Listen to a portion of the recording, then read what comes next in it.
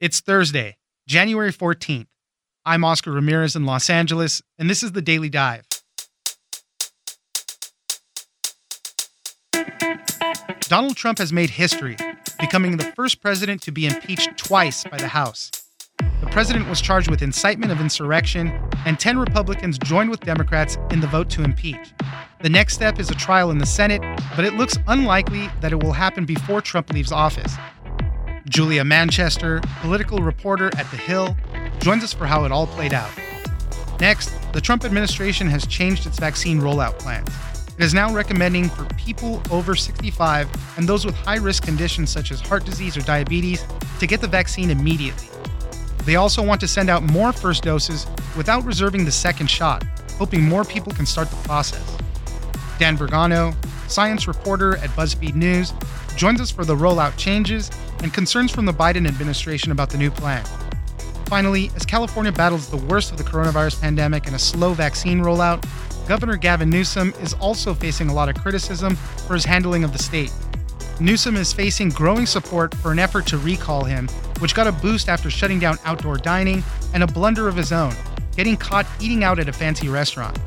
David Siders, national political correspondent at Politico, joins us for the challenges Governor Newsom is facing. It's news without the noise. Let's dive in. I sadly am with her heart broken over what this means to our country, of a president who would incite insurrection will sign the engrossment of the article of impeachment. Joining us now is Julia Manchester, political reporter at The Hill. Thanks for joining us, Julia. Thanks so much for having me. The House has impeached President Donald Trump for a second time. He is now the only president to be impeached twice. The article of impeachment was incitement of insurrection. Obviously, we know what happened on January 6th when these pro-Trump supporting mob stormed the Capitol and everybody had to take cover. You know, it was just a crazy scene. This passed the House 232 to 197 with 10 Republicans voting against the president. Julia, tell us about, everything that led up to this moment. It's been a crazy 7 days in Washington and really across the country. It's interesting. The insurrection of the Capitol happened 7 days ago. And then 7 days from now, a week from now, President-elect Joe Biden will be sworn in as the 46th president of the United States. So a lot happening. But in leading up to impeachment, obviously what sparked this was the insurrection. We saw that President Trump held that rally in Washington, D.C., telling the attendees of his rally to go up to the Capitol to voice their displeasure with the election results. And many interpreted his remarks as incitement. And it did appear that he did incite this group of rioters to go to the Capitol. Now, obviously, there were thousands of people to attend President Trump's rally, which was to essentially protest the Electoral College results. And then we saw that, some of those people, a large number of them, did storm the Capitol. When they stormed the Capitol, it was during the certification of the Electoral College vote. It had Senators Josh Hawley and Senator Ted Cruz essentially proposing to challenge the Electoral College results in states like Pennsylvania.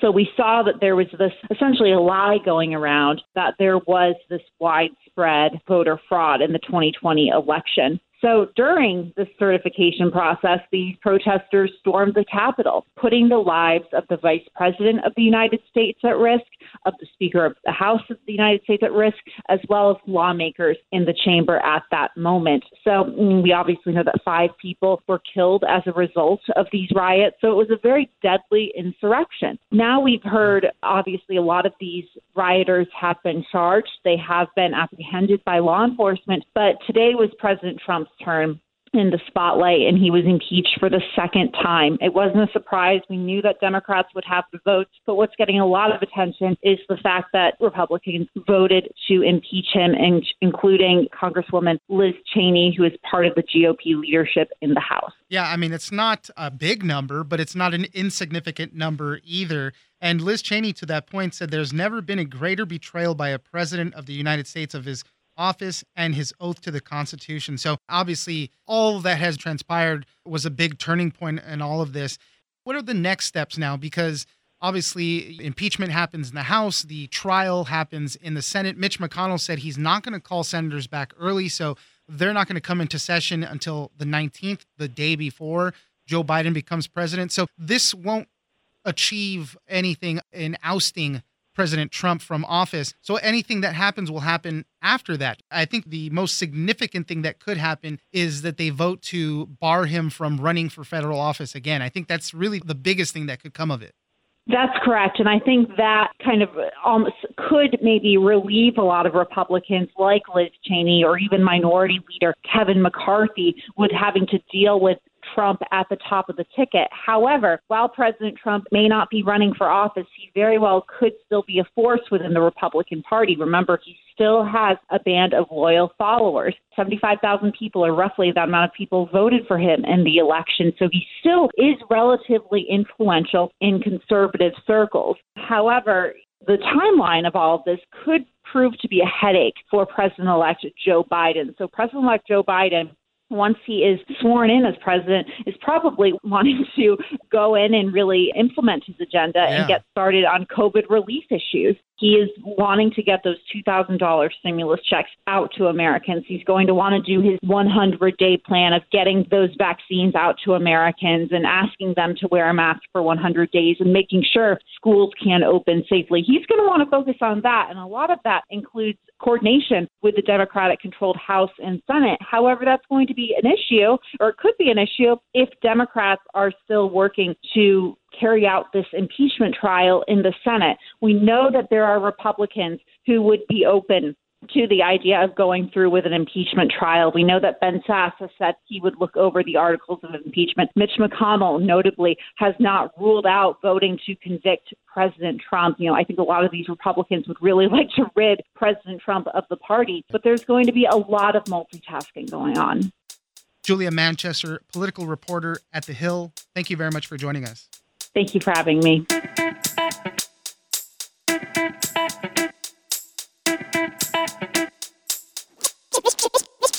The governor boldly put out the goal to more quickly than we have before, get to 1 million more vaccines by this weekend. Joining us now is Dan Vergano, science reporter at BuzzFeed News. Thanks for joining us, Dan. Glad to be with you. Operation Warp Speed officials have changed course on their vaccine rollout plan. They want to broaden the amount of people that can get this right now. I know we're going through these kind of tiered phases and all, but they want to open it up to all people over the age of 65 and anyone that has high-risk conditions such as diabetes, heart disease, obesity. And I think they also want to kind of just throw all the available doses out there. I know we were saving some for a second dose, which is supposed to be taken about 4 weeks apart. They just kind of want to open the floodgates right now. So Dan, tell us a little bit about the plan from Operation Warp Speed. So from Operation Warp Speed's viewpoint, what they have done is they've assured themselves that the manufacturers are producing enough vaccine on time so that if they do, instead of holding back a reserve shot for the second dose for everyone they get a first shot to, that instead they can just sort of send out all the shots they got and be reassured that there will be a second shot around instead of hanging around for it. And this is an effort to increase the supply of shots out there for the people to get. What they're finding also is that they're not getting good reporting back on who's gotten a shot and when. The state's jurisdictions are supposed to reply within 72 hours. Yes, we gave somebody a shot. They're used to doing that in 30 days, and there's the sense that a lot of states aren't, which might explain the low rate of vaccinations overall. They said they sent out about 29 million shots, and only about 9 million people have gotten one. So there's only about a third of people have gotten the shots they sent out. So there's some frustration there. So they're trying to use a stick, like, don't report and you don't get any more vaccines. The allocation was just done by state population. Now the allocation is going to be done by over 65 population. This is an attempt to get more doses to more people who are at higher risk. There's also as well, sorry to give you the entire rundown, but also they promised that they're going to do more outreach to set up mass vaccination sites and help states with the vaccinations. It's a recognition that Operation Warp Speed, while it was making factories to make these vaccines before they proved out and sort of compressing the testing timeline, which, although still, using all the same safety measures, were still sort of compressed in terms of how they usually do it, that they did not actually assist the states in setting up places for people to get shots. where it's clear that the states need more help than they can do by themselves, and so the feds are offering them some assistance. Right, and we're starting to see that in a lot of places. In California, where I'm at, Dodger Stadium is being turned into a vaccination site. Disneyland is being turned into a vaccination site. So these big centers are going to start opening up. What has the Biden administration said about this plan? Because I know they had a similar plan where they wanted to get more people their first doses and just so we can start getting as many people vaccinated as possible. But I know that there's some concerns from them, and they're coming into power next week. So things will change slightly, I'm assuming. What are some of the concerns from the Biden team? So Biden's team last week said that they supported the one part of Operation Warp Speed's change, which is to not hold back the second doses, but to send them out and figure that just in time the manufacturing will be there to provide those second doses. What you're reading and hearing is that the Biden team is a little bit nervous about them suddenly throwing the gates open to everybody in the country. If you add up all the people in Group 1, this is the priority that the CDC's advisory committee set up for, which started with healthcare personnel and people in long care and nursing homes. And now it's everybody over 65 and anybody who has a high-risk condition. That added like 109 million people to who already were eligible. So you're talking about 174 million people. That's half the country, right?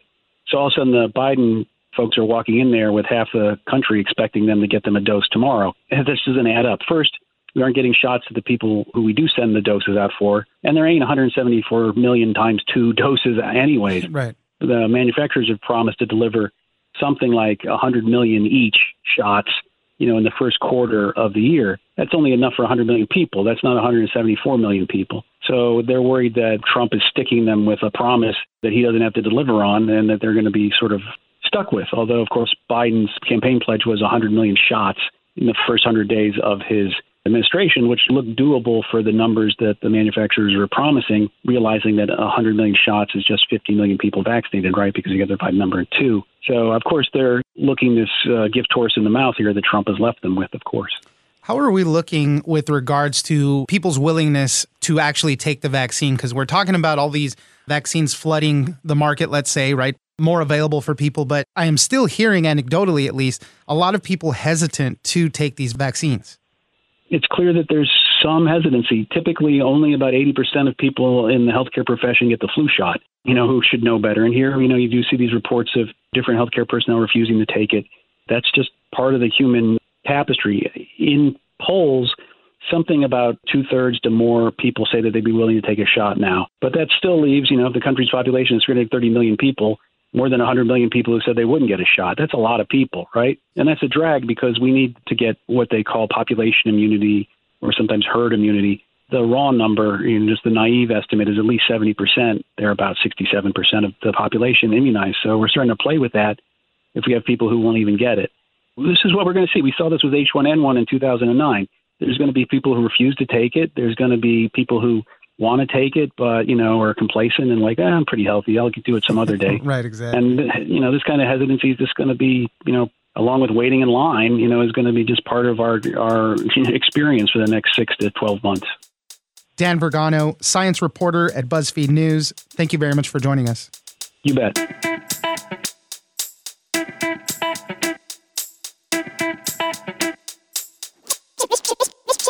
And so I want to apologize to you because I need to preach and practice, not just preach and not practice. And I've done my best to do that. We're all human. We all fall short sometimes. Joining us now is David Siders, national political correspondent at Politico. Thanks for joining us, David. Hey, good to be here. I wanted to talk about California and really the tough time that they're having right now on a lot of different fronts, especially their governor, Gavin Newsom. Obviously, we're seeing COVID numbers explode throughout the state, in Southern California in particular. And Governor Gavin Newsom is getting some criticism for the slow vaccine rollout. There's actually a recall drive against him right now. David, tell us what's going on over there. I think that this is primarily related to coronavirus and how big an impact it's had, especially in Southern California. As you point out, hospitals here are significantly overburdened, whereas in some parts of the state up north, not so much. And so I think the combination of the increase in caseloads and some of the vaccine difficulties have created some pressure on the governor, which maybe is unusual in a state as democratic as California is. For some time, Governor Gavin Newsom has had a pretty good approval rating. President Trump is in office. He had kind of a foil there. Things are going to be changing once Joe Biden comes onto the scene. And tell me a little bit about this recall effort that's going on. This has been going on for some time now. I think the people that are petitioning this have about 1 million signatures so far to put this on the ballot. They still need a lot more to go. But tell us how this is all playing out. Yeah, and let's start with what you said about the approval rating, first of all. The last public measure of Newsom's approval rating in the state was 60%, which is really good. And most people think it's still in the 50s, still really good. So the threat that Newsom faces right now is a prospective threat. It's a potential. He's not yet off the edge or something. I don't want to overstate the case here. The recall is interesting because it has some money behind it. Governors in California get recall papers filed against them routinely. And the problem is you need a lot of signatures to do that and need a lot of money to get those signatures. So the fact that this group of opponents of Newsom they raised $500,000 from a donor a week or two ago. That's helped them to collect signatures. If they can raise some more money, there's a chance they get this thing on the ballot. And going back to what you said at the very beginning, a lot of this is about coronavirus, and closures of businesses has been a huge thing. Yeah, I live in California. I've mentioned on the podcast before, obviously, when the rule came down again that we had to shut down outdoor dining, people all over were just really angry with it. Restaurants again were closing. People's livelihoods were at stake again. People were losing jobs again. And to what I was seeing, kind of reinvigorated this recall drive, just people not wanting to have businesses closed. And the criticism is there, right? Numbers are skyrocketing despite these closures. So I know that was a big turning point. I think it was something like this. He will take blame and has taken blame from all quarters. So there are people who are upset about business closures. There are people who are upset that the state, in their view, wasn't restrictive enough. And then you just have people who are simply frustrated and they're not sure exactly why. And that's not a good position to be in if you're an incumbent politician. So that's the difficulty that he faces. Now, the political reality is if this recall gets qualified, you're looking at an election many months down the road. So I think it's a likelihood that the electorate will be in a much different place in October or November than it is right now if Newsom can get the vaccine rollout turned around. What is the expectation that this recall drive will get enough signatures to be put on the ballot? The proponents put their chances at 80 to 85%, but that's the proponents. I think it largely depends on whether they can get a couple of big checks. If they can raise a couple $1 million, then yeah, they probably can do it because all it really requires is money to send out those solicitations. The chances of success at the ballot box, if they actually get qualified, I think that's a much taller task. How has Governor Gavin Newsom and his team kind of addressed a lot of this criticism? Obviously, with the coronavirus, it's tough. We're working our way through it. But some of this other criticism that he's been getting, how have they responded to all of this? Well, I think they're criticizing the Republicans who are opposing Newsom as being aligned with President Trump. And also there are complaints that anybody who's a target of a recall can make against people who are proposing recalls, which is that it's not respectful of a tradition where some people think maybe you don't use the recall just because you're frustrated with somebody, that those should be used in extraordinary circumstances of misdeeds. I think there's also an effort by their camp not to add fuel to the fire, that they think if the governing work gets done, then these other things kind of resolve themselves and then pressure's reduced. Yeah, I mean, he did already go through quite a big blunder when, he was urging people to stay home. And then, he got caught at the French Laundry, a very high upscale restaurant.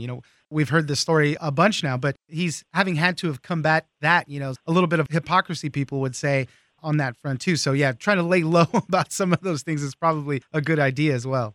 The French Laundry was just a crazy bad mistake, and probably more so for being the French Laundry than for being out. I think if he'd gone down to the corner takeout restaurant, yeah, there wouldn't be any of these recriminations. But the fact that it was at the French Laundry, that it looked really bad. And we'll see how that plays out. The last public poll to be done on his public approval was done when he was still in the field when that happened. So I'd be curious to see what the next public poll looks like. I can't imagine that we're talking like double-digit drops, though, because of that. And maybe I'm wrong, but that'll be a real key thing to look at. David Siders, national political correspondent at Politico. Thank you very much for joining us. Hey, thank you.